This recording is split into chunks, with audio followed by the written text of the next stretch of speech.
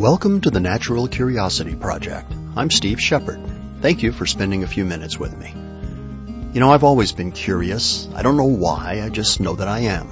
I'm a writer and a teacher and a storyteller, and my job is to be curious, to ask questions and to share the answers. This program explores my belief that why, that simple three-letter question, is the most powerful question that any human has ever asked. Every time we ask it, we challenge ignorance and the status quo. This, I believe.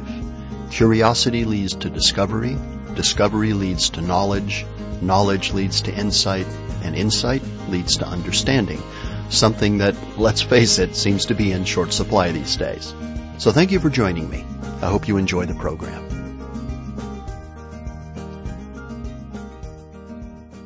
I was sitting with my 3-year-old grandson the other day coloring.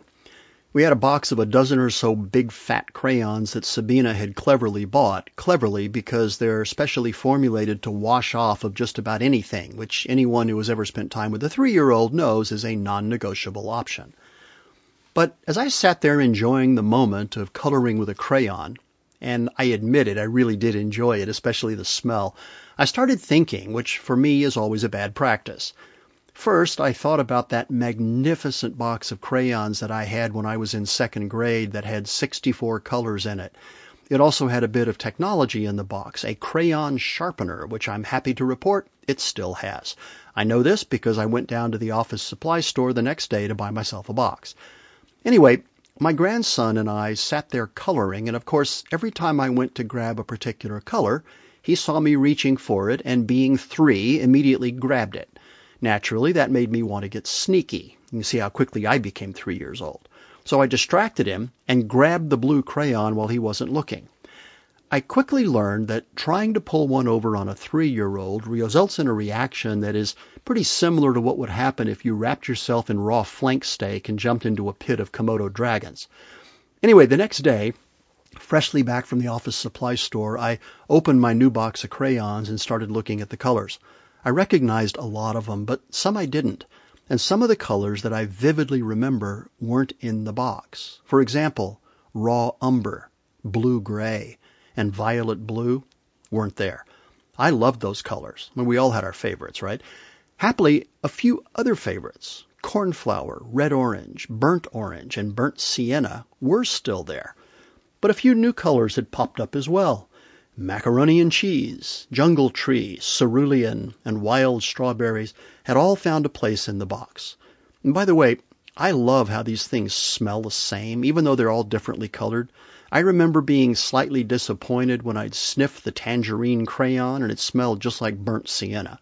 I'll do an episode about smell one of these days, but suffice it to say that it's one of our most primitive senses, buried deep in the limbic brain.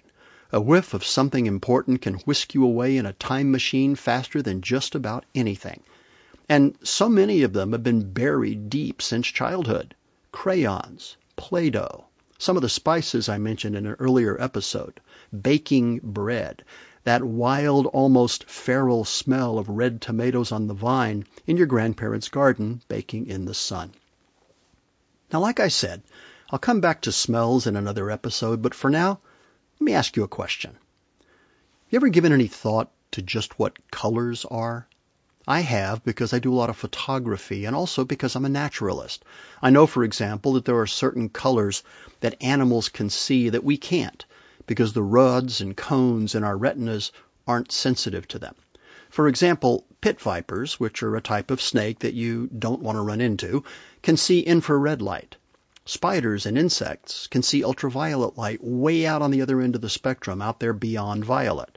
Cephalopods, like octopi, can only see blue. So what are colors exactly? Well, they're simply wavelengths of light that hit the retina in our eyes when they reflect from a surface. To be a little bit more specific, a banana reflects light with a wavelength of 580 nanometers, which we see as yellow. The apple next to it reflects light at about 650 nanometers, which, when it strikes the cones in our eyes, we interpret as red. Our eyes, which are super sensitive to light intensity, that's the job of the rods in our eyes, we can actually see a small number of photons, for example, they're most sensitive to green, which is probably why night vision goggles show everything in that color. Now we see colors across what's called the visible spectrum, which we all had to memorize in science class as the acronym ROY G BIV. The letters stand for red, orange, yellow, that's ROY, G for green, blue, indigo, violet for BIV. Anything below red in the spectrum is called infrared, which we can't see, but we can feel it. That's heat. And anything above violet is called ultraviolet. We can't see that either, but we can see its effects as skin cancer and eye damage if we get too much of it. That's why the ozone layer in the atmosphere is so important. Ozone, by the way, is really interesting stuff. When ultraviolet light from space strikes oxygen in the atmosphere, some of the oxygen molecules, O2, get broken up into single oxygen atoms, which then combine with oxygen molecules to create O3, which we know as ozone. This really weird, unstable molecule chemically blocks a lot of the UV light that would otherwise make us irretrievably crispy. So the next time you see one of those gorgeous pictures from the International Space Station that shows the thin, ephemeral, fragile atmosphere that surrounds Earth, be thankful. Scientifically, it's something of a miracle that it's there at all. Apricot, cornflower, orange, silver, asparagus, forest green, orchid, sky blue, bittersweet gold, Pacific blue, spring green, black, goldenrod, peach, tan, blue, Granny Smith apple, periwinkle, tickle me pink, bluetiful, gray, plum, timberwolf, blue-green, green, purple mountain's majesty. These are the colors of the crayons in my 64 crayon box.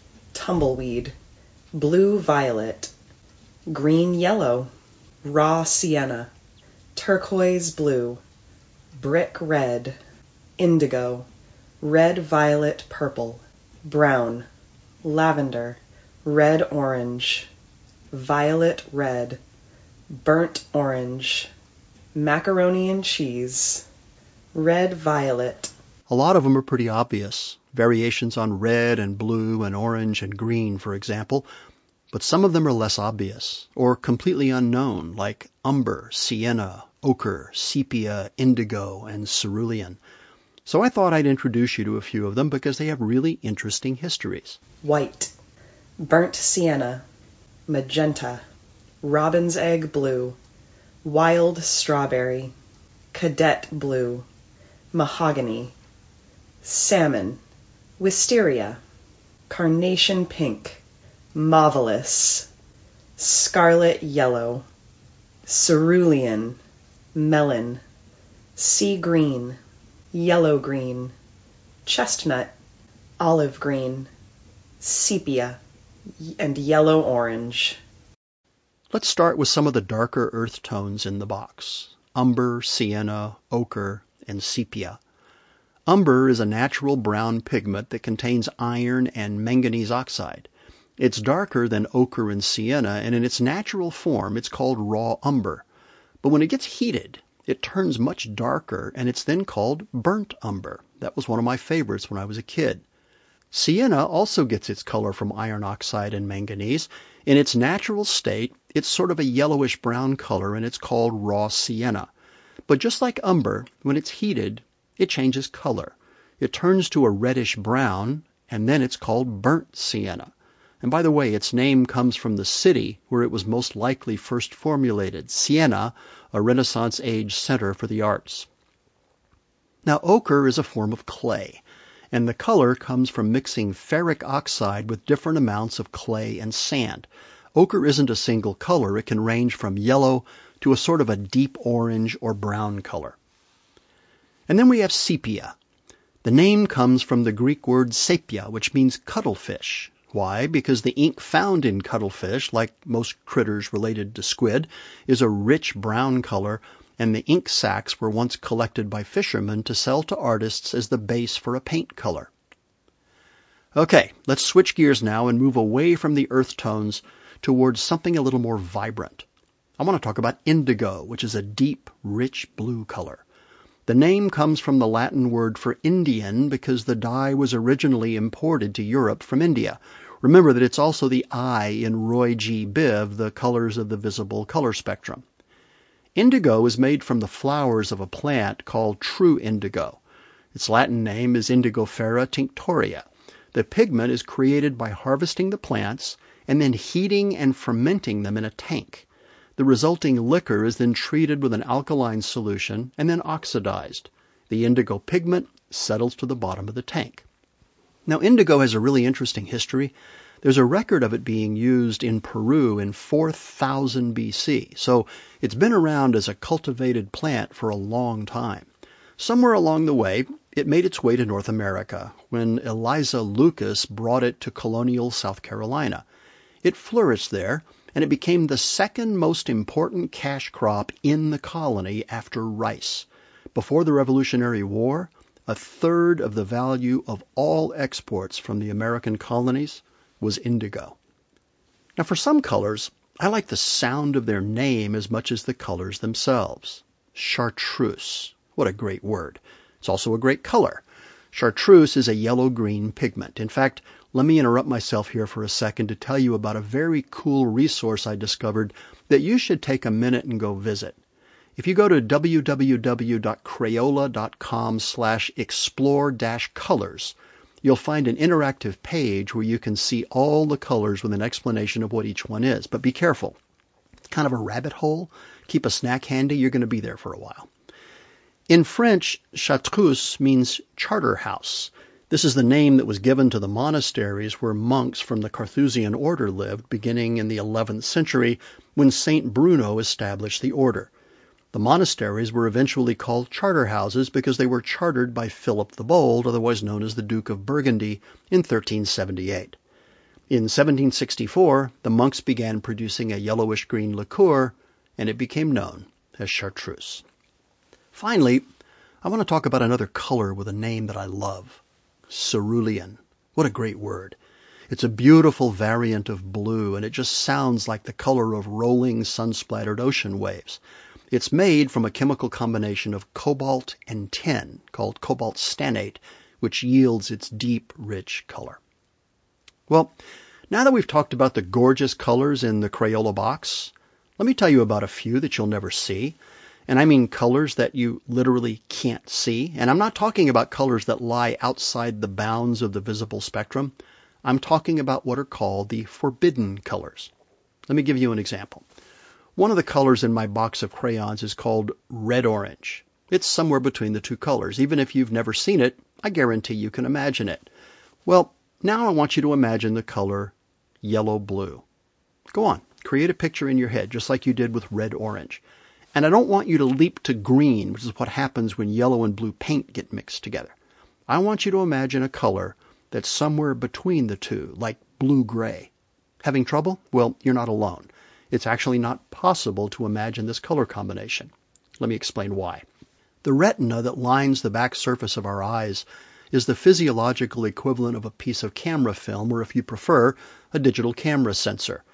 It's the light-sensitive surface upon which the image of whatever we're seeing forms, so that the brain can make sense of it via the optic nerve that connects the retinas to the brain across the optic chiasma. Deep in the tissue of the retina are light-sensitive cells called opponent neurons that fire when they're struck by specific colors of light. But here's the deal. The neurons that fire when they're exposed to yellow light are turned off when they're exposed to blue light. Similarly, the neurons that fire when they're exposed to red light are turned off when they're exposed to green light. These pairs of hues, called the forbidden colors, cancel each other out. So it's physiologically impossible to see these colors coming from the same source. I mean, you can see them side by side, but not when they're mixed, like red-orange. Weird, isn't it? Colors. Who knew? Did I make you curious? Good. Hey, thanks for dropping by. I'm Steve Shepard, the host of the Natural Curiosity Project, where we're committed to the idea that curiosity leads to discovery, discovery leads to knowledge, knowledge leads to insight, and insight leads to understanding. In every episode, we explore some topic that piqued our curiosity enough to make us want to share it with you. I hope you enjoy the journey. And if you did, I'd appreciate it if you'd leave a comment over at iTunes or SoundCloud, wherever you listen to the podcast. Thank you very much. We'll see you in the next episode.